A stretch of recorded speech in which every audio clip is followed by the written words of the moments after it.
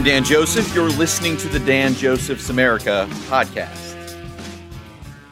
The 2024 election cycle is about to go into full swing. It's only 16 days from Iowa. That's insane. It came up really fast. And in Iowa, you have DeSantis way behind Trump. And he's pretty much betting it all on Iowa. If he loses Iowa, he probably drops out. I don't see how anyone could come back from that far behind in 16 days and win Iowa. So I don't know. I don't see DeSantis' campaign going much further after Iowa caucuses. Nikki Haley focused on New Hampshire. She's been gaining some steam. And there's one poll putting her 14 points behind Trump, which is a lot. But it is the closest anyone has gotten to Trump yet in any of these primaries. Now, as I mentioned before, I'm not getting involved in these primaries. I'm not going to endorse a candidate, but I don't have much of an issue with either Haley or DeSantis. I just don't. Either one of them would be fine in the White House as far as I'm concerned. That said, Nikki Haley had a rough week. Primarily because, as you've probably seen by now, she was at a town hall and some guy in the audience, just probably a plant of some sort, he asked her what she thought the causes of the Civil War were. Which is an odd question, but, it should have been a bank shot here. It should have been an easy one.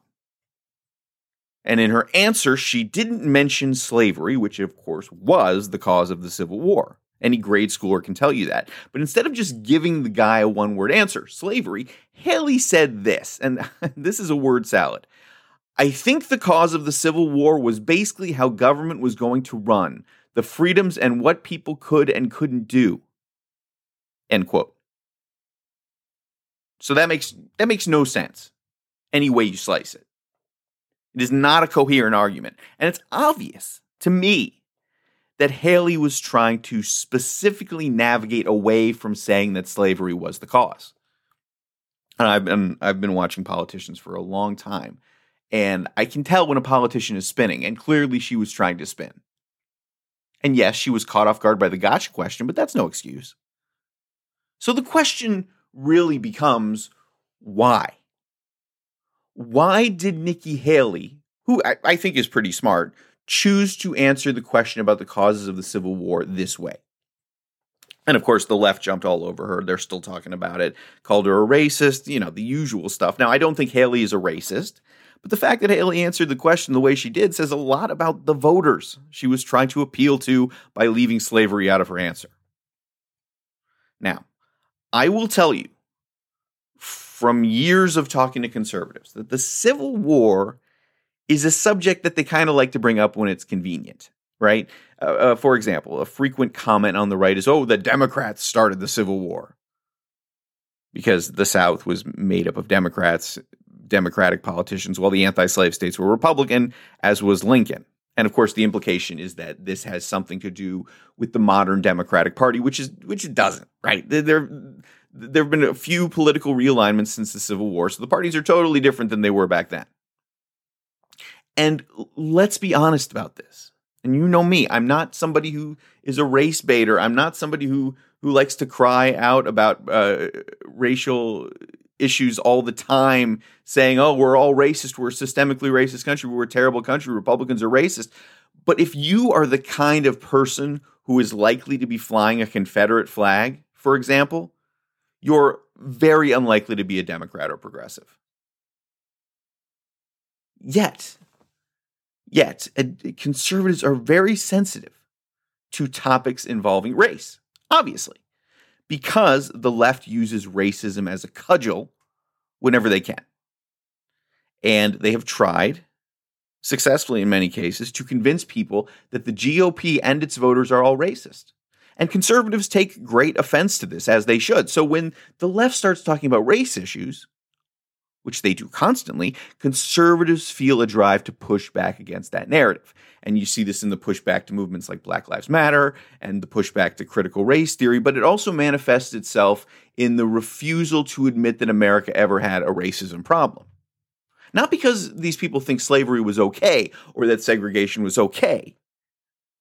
Conservatives, a lot of them are just sick of hearing about race all the time. I'm included in that. So the automatic response by many conservatives is to get defensive anytime the issue is brought up, and this includes the Civil War when it's brought up. And I think the GOP politicians like Haley know this, especially in a place like South Carolina where there's, and the South in general, where there's still somewhat of a residual sympathy to the Confederacy. You know, they don't want to take down those monuments. They talk about heritage. And I think it's done mostly to upset people who have been calling them racist for 50 years, not because of animosity towards blacks in most cases.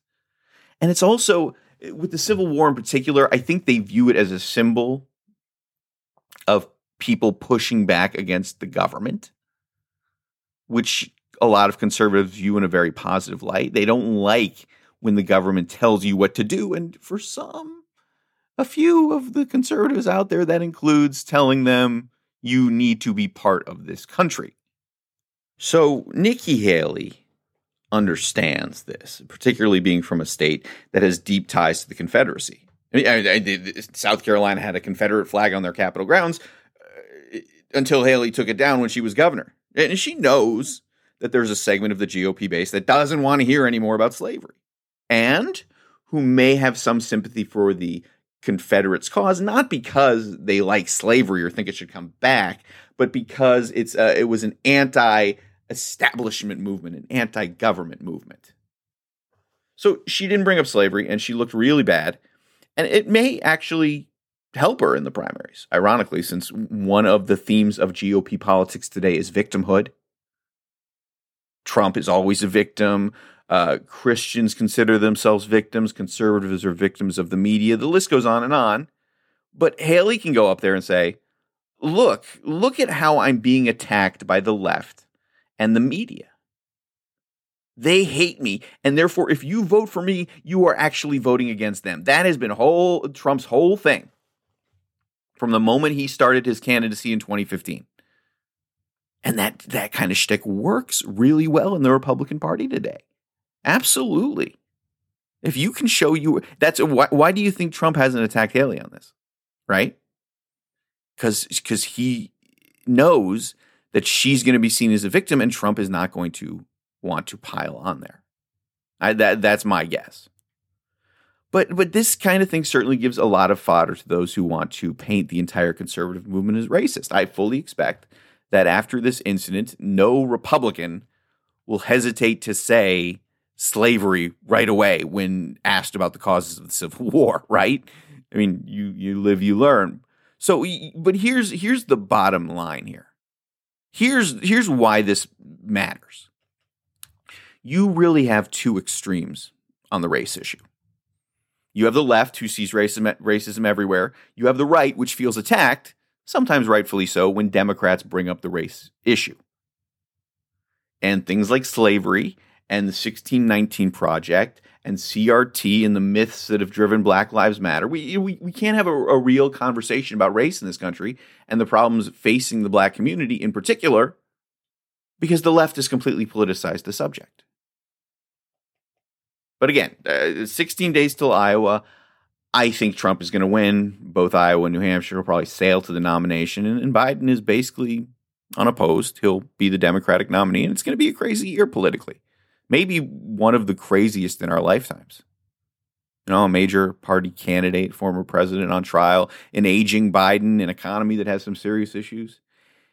It's not the race most Americans want. But again, our candidates are selected by the bases of the two parties, many of whom have kind of a warped vision of America, and they tend to be the most rigidly ideological movement conservatives and liberals, and sometimes extreme. They view the other side as an existential threat. Each thinks that the other side is destroying America, destroying democracy. And, you know, I sometimes think back to when I was one of those guys, the base guys, one of those movement conservatives. And when Obama came on the scene, I was terrified that he was going to destroy America, that his presidency was the beginning of the end in terms of America's downfall, that it was his goal to do so. I thought all this stuff was true, and I feel ridiculous because Obama really didn't accomplish much in his 8 years. Certainly not to the level that he promised when he first came on the scene. Obamacare was his one major accomplishment.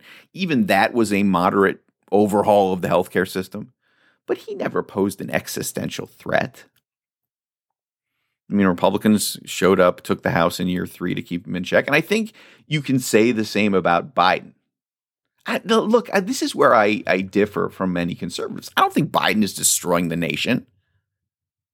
I disagree with most of his policies. That's true. But I don't think the entire system is going to collapse because of his leadership. Same with Trump. I don't think Trump's a danger to democracy like the Democrats like to say. What is he going to do? He'll be a lame duck with virtually no agenda if he wins. And what are you afraid of Biden doing that's going to destroy the country?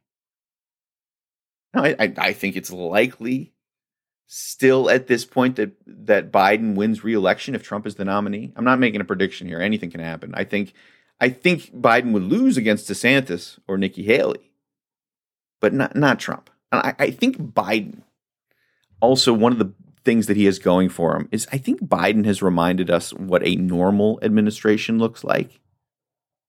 There's not the same daily chaos in the White House that there was due to Trump's behavior.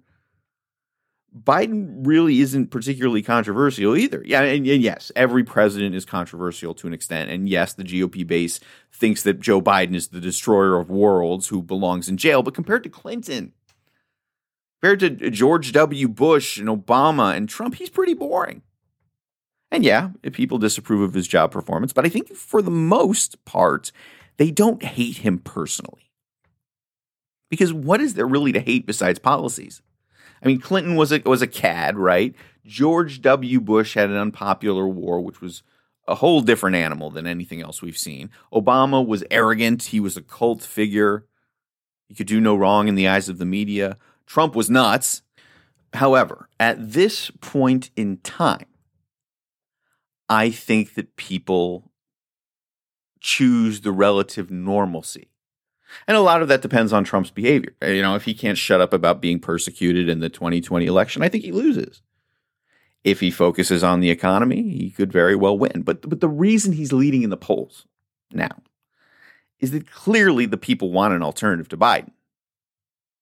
And they've largely forgotten about the chaos that came along with Trump's administration. People have very short memories about politics. But once you start seeing him again every day, saying crazy stuff, doing crazy stuff, I think that attitude will change. And I used to love election years. I really did. But this one, I'm like, God, just get it over with, please. This is, I don't think it's going to be fun. I think it could be if Nikki Haley or DeSantis were nominated, but Trump versus Biden is just going to be awful. But I will be here 3 times a week to give you my latest takes on the 2024 race. So be sure to subscribe to the Dan Joseph's America podcast on Apple or Spotify. And please follow my new Facebook page at facebook.com/DanJoseph365. Happy New Year. I'll see you next week.